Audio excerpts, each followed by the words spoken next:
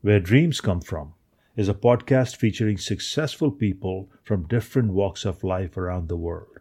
People who have pursued their dreams to arrive at a station in life. I'm your host, Sanjeev Chatterjee. Today my guest is Isaac Prelel-Tensky, an exponent of critical psychology and community well-being. I first met Isaac as the incoming Dean of the School of Education and Human Development at the University of Miami, where I too am employed. Over the years, I have observed Isaac's dedication to community wellness and cohesion and wondered where his dreams came from and how far they have brought him. Isaac Prelel-Tensky, welcome to Where Dreams Come From. Thank you for having me.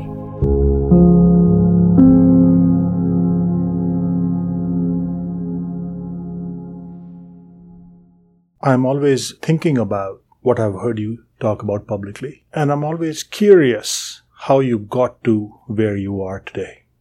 So it's hard to think about where I am today without thinking about where I came from.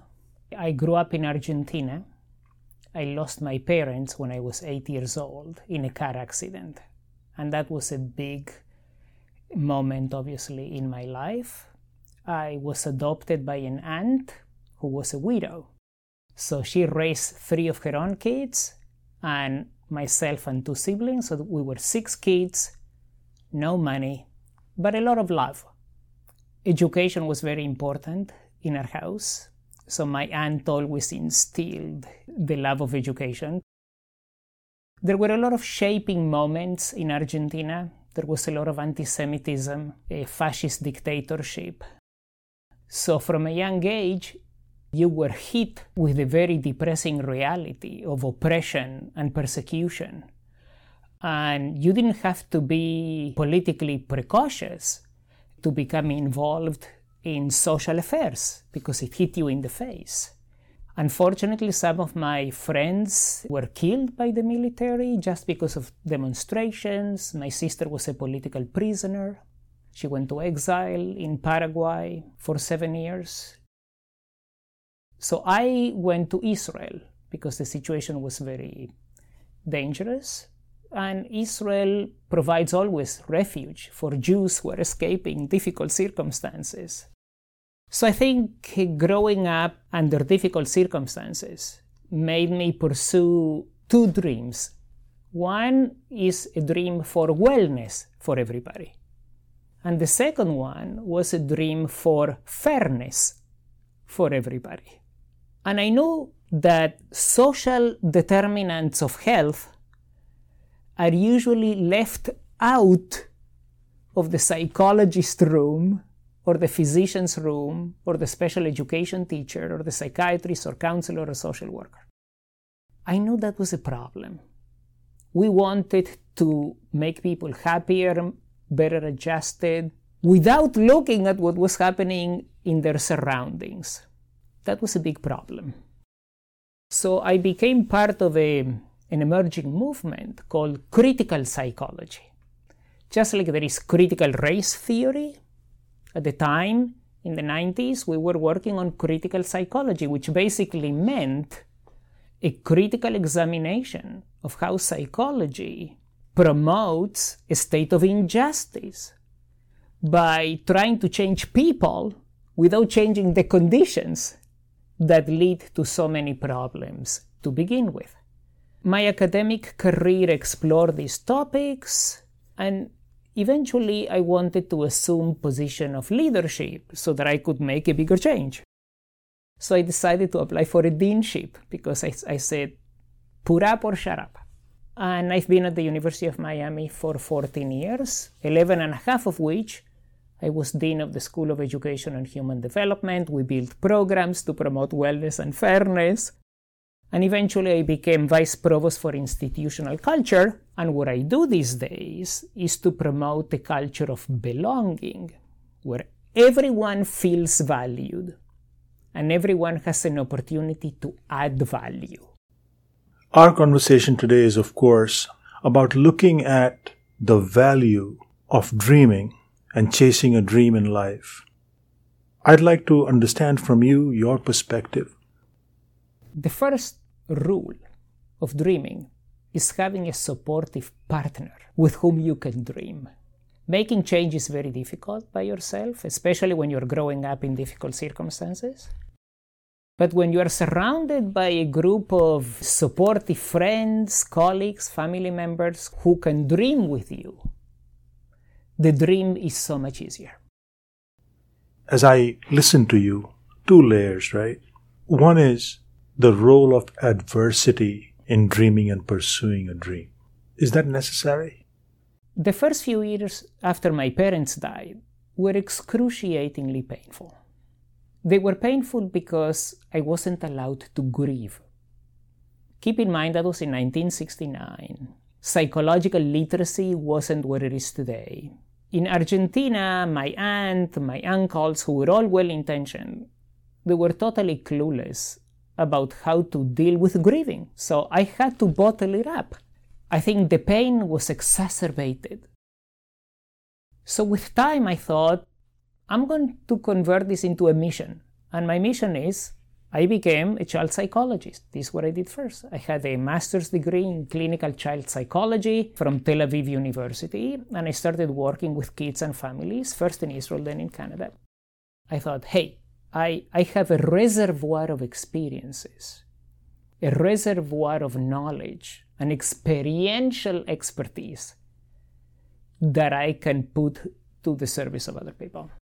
So the flip side of that would be a life of abundance of both material things and of psychological resources. Is that a spoiler? It's a risk factor. I think it's definitely a risk factor because it leads to a sense of entitlement. Entitlement is terrible for two reasons. It's terrible for the entitled person, and it's terrible for the people who are the recipients of that entitled behavior. And I think we have a great deal of entitled behavior nowadays. Narcissistic behavior has gone up and up and up, especially in the last 3 decades. And recently, in the Harvard Graduate School of Education, they did a survey with young people to ask them, what do you value most in life? And there were values like fairness and caring and meaning and achievement. And achievement and economic success rose to the top by far. I think we live in a culture of demattering. Instead of people feeling like they matter, a lot of people feel like they don't matter. And in order to matter, there are two possible pathways. One is you rise above the rest. You achieve. You have a position of prominence. You behave in entitled ways. You become domineering of other individuals. And obviously that's the less desirable way to matter. It means you are compensating for something that you don't have, and the only way you can have it is by exerting dominance and control over other people. The other way is just to devote yourself to what I call a we culture, as opposed to a me culture. People who embrace a we culture, they do things very differently. People who embrace a we culture think as follows. I have the right and the responsibility to feel valued and add value to promote wellness and fairness. Narcissists think in terms of a me culture. They think in terms of rights, not responsibilities. I have the right to be happy, end of story. And they will do whatever it takes to elevate their sense of self-importance. We see many terrible social consequences of people feeling like they don't matter, people feeling invisible, people feeling like society really doesn't care about them.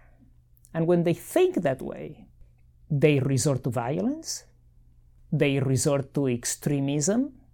Extreme political views are often a result of feeling denigrated by society. You feel forgotten. So there is a sense of, I'm going to show you.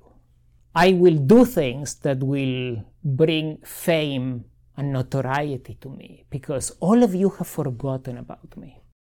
So lack of mattering is one of the most serious risks we face in society. Some people become depressed and despondent. Some people become narcissistic and domineering. So one trend that I see on social media is the idea of self-care and taking all kinds of quotations from all over the world, from spiritual leaders, from political leaders, from writers, from poets, to say that self-care is the top value that we should have. And my question is, what is really the distinction between self-care and narcissism? The distinction is self-care and self-compassion. In the absence of compassion for others and making a contribution to others leads to narcissism. So the self-care advocates, they are 100% right about 50% of the problem. The other 50% is, how do I use my self-care, my self-compassion, to contribute to the well-being of others? This risk is exacerbated by an ideology that says, if you really, really want it, everybody can be happy. That's a gross oversimplification. What many of the advocates of the happiness movement forget is that there are certain necessary preconditions for flourishing to take place. And that's my main problem with the happiness self-care movement. They convey a message that if you really, really want it, you can do it. This is a myth. It's a myth that is very useful to people who don't want to change society, because it's so much easier to say, change your mind, meditate your way to happiness, as opposed to fixing conditions of injustice. And psychology, in many ways, has been handmaiden to the status quo, because psychologists often define problems in intrapsychic terms. This is why I left clinical psychology and I became a community psychologist, because just from experience, working with kids, families in poverty, families suffering discrimination, I became sensitized to the role of context. And I said, I can't just work with an individual brain or spirit in the absence of fixing the collective well-being. And people who have a lot of privilege, or nowadays it's called white privilege, they are often blind to all the resources that they take for granted. Not everybody is experiencing the same advantages that the elite does. So far, my takeaway is that before talking about dreams, talk about where your dream will take you, towards a narcissistic path or towards a we path. How do we make sure of that? The latter is true. It's hard to do that without education and real life experience. I think it's necessary to be confronted with diverse points of view before you can choose the path of the we culture as opposed to the me culture. And I think a lot of people in the me culture could benefit from feeling a little less defensive, maybe about their privilege, their advantages. There is so much evidence that the way we process information is dictated by what we want to see and hear. We pick and choose, we cherry pick information that aligns with our biases. And it's hard for people on the right and the left to open their minds to opposing arguments. We like our tribe and we don't want anybody to poke holes into our ideology and our philosophy. The only way that we can all make progress, I think, it's through education. An education that means, are we willing to challenge our preconceived notions? I often admire not so much people who never changed their mind and got it right, quote unquote, from the beginning. I admire more people who learn from experience and who are open to diverse points of view. The problem that we have is that we do not educate truly for diverse thinking. There have been quite a few studies to examine what makes for a productive team. And what makes for a productive team, for a more creative team, are two things really. One is psychological safety. And psychological safety means I know that in my team I can make mistakes and they're not going to crucify me for it. I know that I can take risks, and if I fail the first time around, people will pick me up.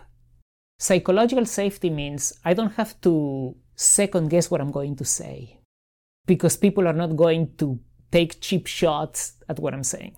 So psychological safety is very important. And the second one is emotional intelligence. So emotional intelligence is about self-regulation, being attuned to my own biases, and being able to create a climate where everybody can feel safe and can also give room for diverse opinions. What are the worst teams? Where there is one dominating person and where people feel afraid. Let's extrapolate this idea of a team, and this study has been done in Google and in other laboratory and field experiments. Let's extrapolate. Take this to a classroom, to a university.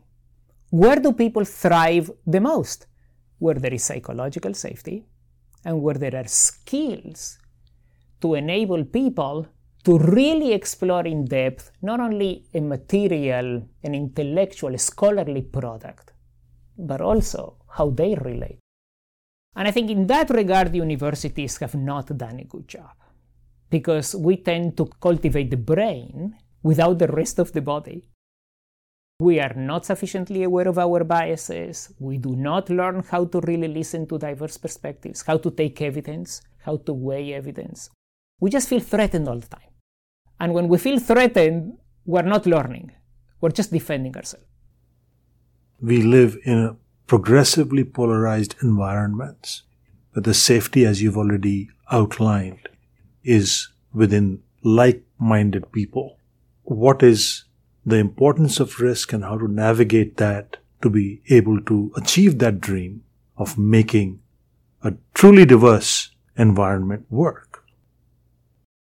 Thinking back about our own schooling, we were taught how to read, how to write, do math, but we weren't taught how to listen deeply to other views, how to contest our own views, how to learn about biases, about privilege. And until we learn the skills required for self-examination and societal examination, while regulating our own impulses for shutting down dialogue, that requires skill building. We do a terrible job at that. Just like we often do a terrible job at parenting. I find it amusing that in some places people require a license to fish, but not to raise a child. And I'm not trying to be big government and regulate who can have a kid or not, but I'm just trying to make a plug, put in a plug for better education, how to raise kids, how to educate, how to have proper debate. So skill building, I just don't believe that it's enough to read, for example, about the history of slavery in our country. You are more enlightened, you are more aware, but the translation from knowing about the history of slavery to how do I need to behave personally, institutionally, it's a long bridge. That bridge needs to be created with carefully taught skills and competencies. We have to master the art of diversity. And we're light years away from achieving that. What are the conditions of fairness, of privilege and resources that will enable all of us to thrive? For young people, even for children that dare to dream of a life that is better for them in this life, what is your advice? Educate yourself to achieve a level of certainty that your dream will contribute to your own personal development and the development of other people at the same time. It's hard to know what to dream about in the absence of exposure. In order to dream, you have to feed your dreams. We feed our dreams with education. of a better state of affairs for my family, for my village, for my city, for my country, for my parents, for myself. So we have to understand what are the opportunities out there. It's hard to do that in the absence of exposure. So my message is both to the children. Learn, study, educate yourself about what's possible. But my message is also for the teachers and the parents and the rabbis and the priests and everybody who works with kids and the youth leaders and the youth workers, that we have to open up the realm of possibilities for them. This is why I go back to the importance of enriching our intellectual life through music, art, philosophy, life sciences, physical sciences, humanities. It's very hard to know what you are good at also, if you don't know what's out there for you to experiment with. We know this from the science of expertise, science of mastery. How do you become a great chess player? How do you become a great athlete, a violinist? You have to set ambitious goals for yourself. You have to work with a coach, and you have to invest thousands of hours. You have to imagine what would be like to win a race, to win a chess match, to play a great violin concerto. This is part of what nowadays is called prospection. There is the science of prospection. And it turns out that people spend inordinate amount of time prospecting, thinking, projecting themselves into the future. It sustains us. We spend a tremendous amount of our wake time thinking about, what do I want to do next? What's my next big move? What is that great job I want to achieve? Or I want to move to another country. And I think we need to nurture those visions, always keeping in mind the balance between the me and the we. What's the journey been like to dream, and do you think you've achieved your dreams in this life? There are certain things I feel good about. I feel good about my family. Building a relationship based on love and loyalty and integrity and mutual reciprocal care and love with my wife and my son. I feel that I have relationships that we built in my family that I'm really proud of. Because that's one of the ultimate tests of who you are. How are you with the people close to you? I wanted to be part of a movement to sensitize the social sciences and psychology to the role of fairness in wellness, in public health, in psychology, mental health. And I feel pretty good to have made a contribution in that domain. I'm still trying to figure out how to improve institutions, which is very challenging. But I'm sticking with it.